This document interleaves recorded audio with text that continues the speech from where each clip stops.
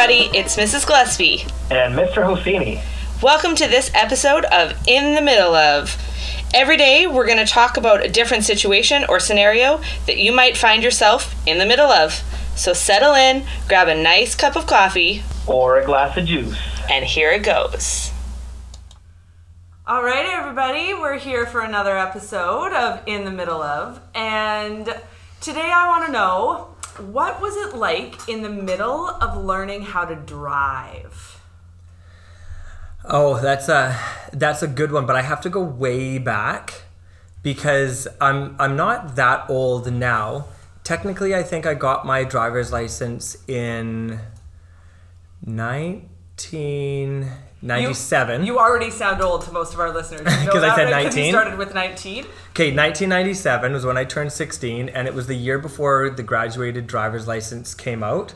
My brother was born in the next year, so he had to get it. And what that means is we didn't need an N, in case you don't know what the graduated driver's license is. Your 16th birthday came, you could go and write your learner's test. 30 days after that, you could get your full license. And so that's what I did. Now, I went into it with a lot of, what's it called when you think that you're better than you are? Confidence? Yeah, too much confidence. Yes, a little bit of arrogance, because I had been driving at that point. So I had been 16 years old. I'd been driving for like 6 years or so. Yes. Gabby's almost 10. So since you were 10, you were... What grade is she in? 4. Okay, so it was grade 5. So she could be operating a motor vehicle next year, is what you're telling me. If she had the teacher that I had and the situation, but my dad taught me how to drive, or let me drive anyways, when I was in grade 5. Took me to the high school, had a big open parking lot, and he had a little late 80s Honda Civic, little two-door thing, and it was a 4-speed, and I learned how to drive on that. And then at the same time, he also had a 1974 Datsun 240Z, and I learned to drive on that. So I learned to drive on stick when I was in grade 5. That is crazy. And I just did circles around the parking lot, and then decided, because I could make a vehicle move, that I knew how to drive.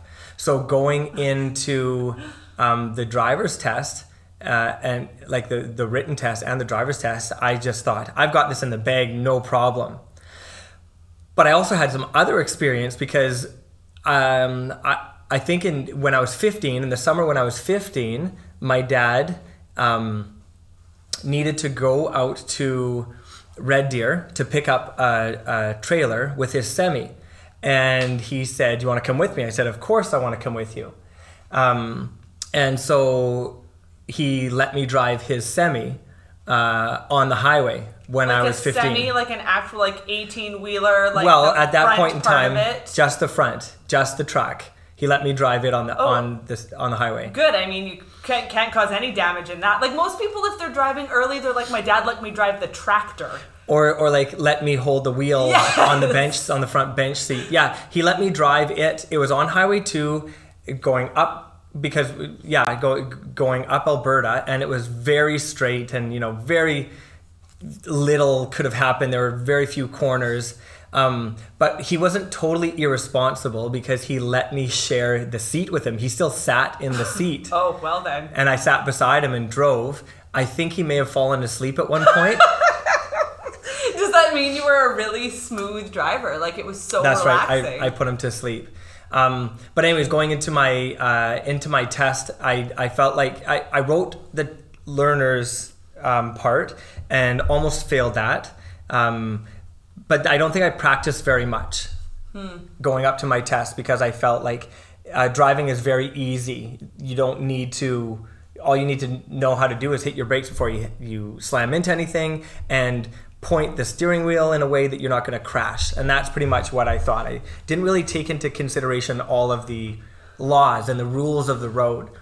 And so my driving tester didn't say a lot while I was driving, until near the end, when he warned me that I had one more mistake and I was going to fail. But it's not like I did anything bad there was no, I mean, I didn't do anything so bad that he instantly failed me, which Yes. I know of people that's happened Yes. to. Like I went over the yellow line when I turned left onto another street. I didn't do enough shoulder checks. Either way, I passed.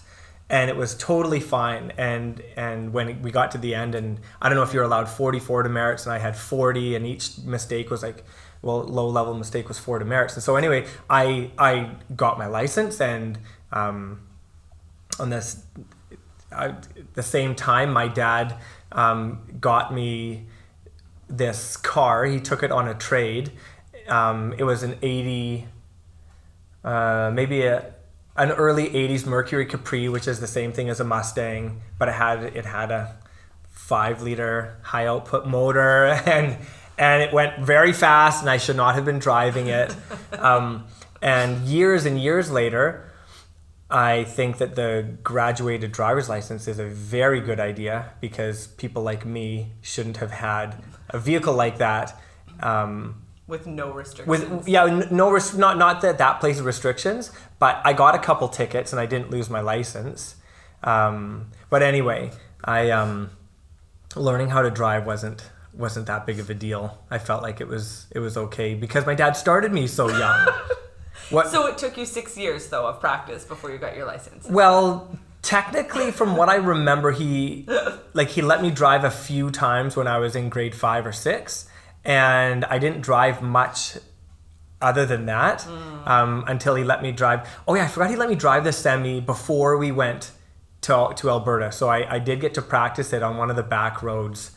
And that was a lot of fun. I feel like if I wasn't teaching, I could be like a long haul truck driver. Wow. I'd have to have a good CB name. I don't know what my CB name would be. Breaker 19.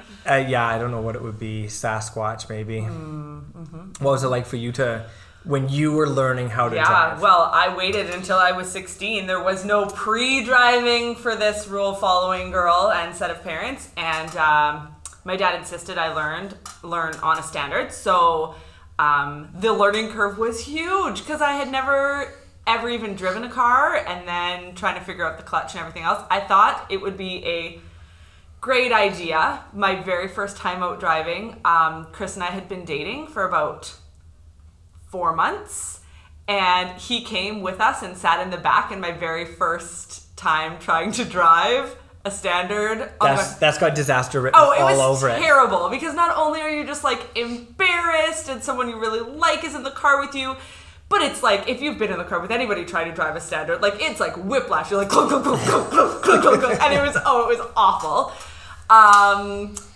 Yeah, and driving standard in Nanaimo, like, learning how to drive is not easy because there are hills everywhere. Yeah. And I remember probably the worst moment was driving to school at NCS because I attended here grade 8, 9, 10.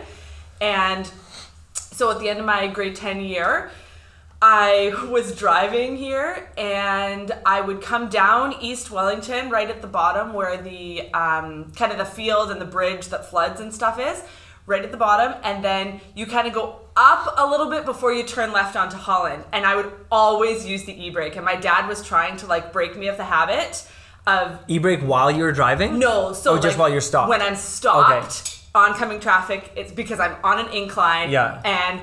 So was it a hand e-brake or hand a foot e-brake? Oh, hand. Because I would have been impressed if you were working the foot e-brake while... Hand e-brake in my crappy 84 Toyota Tercel. That's a whole story in its own, but you could actually see the ground through the rust holes in the back.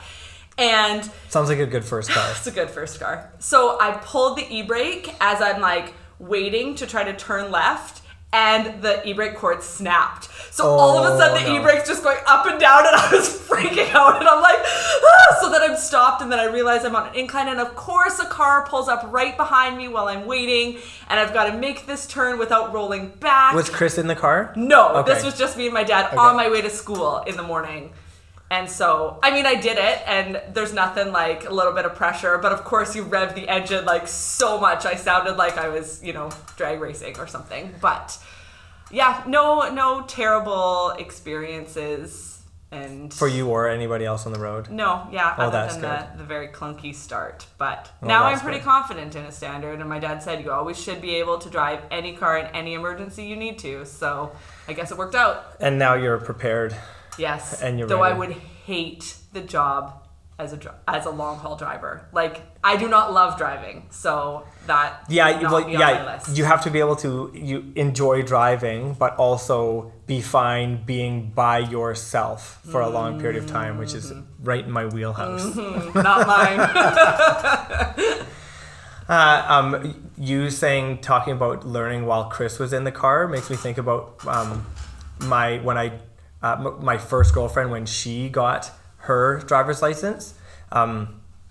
She was driving. It was in her mom's van. Her mom was in there. She must have just had her learners, and we drove all the way from her house to the movie theater. And when we got there, smoke was coming out of the back of the vehicle. It stunk so bad because she left the e-brake on. And she was so embarrassed that she's like, no, it must be another car. That wasn't me. But another thing I thought of is we have friends who they are like you and Chris. They dated from high school, I think maybe grade 8 or 9, and they're married today. And so they kind of learned to drive together. And the guy, they were learning, the wife, she was learning at that time, the girlfriend, learning in a standard, and the husband at that time, a very funny boyfriend, as far as I'm concerned, would hold the e-brake without telling her when she was trying to start out. That is horrible. And kind of funny. It's certainly not nice, but kind of funny. I wonder if kids are going to drive as much as like the percentage of drivers that there were when we were growing up, or whether if they're still as interested in driving as we were. Yeah. But I grew up in a small town. There's no transit, but you also didn't have to go very far. A lot of people lived out of town, and so if you wanted to get anywhere and didn't want to rely on your parents, you had to drive. Yeah. Yeah, well, learning how to drive is a very interesting time, and a very a time in our lives when lots of great stories come out. Definitely. Yes, so thank you very much for telling us what it was like in the middle of... No, you asked me. I asked you. Oh, well, I know. thank me very much for telling all of you what it was like learning how to, or being in the middle of learning how to drive. Perfect. Well, there you go. Now you know what it was like in the middle of learning how to drive for us. I'm not sure if any of you have any experience learning how to drive, but if you have stories, let us know. I bet your parents will have some good stories, so this is a great time to start a conversation with them or any of your friends or family to see what was it like for them when they were learning how to drive.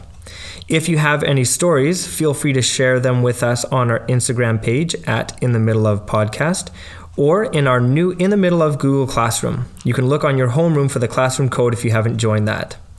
I just want to give a shout out to Eli Zimmerman. Thank you very much for writing to us to give us some suggestions for future In the Middle of podcasts.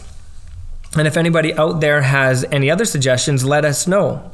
As well, if you are interested in being a guest on our show with us, drop us a line and let us know. We would love to have you.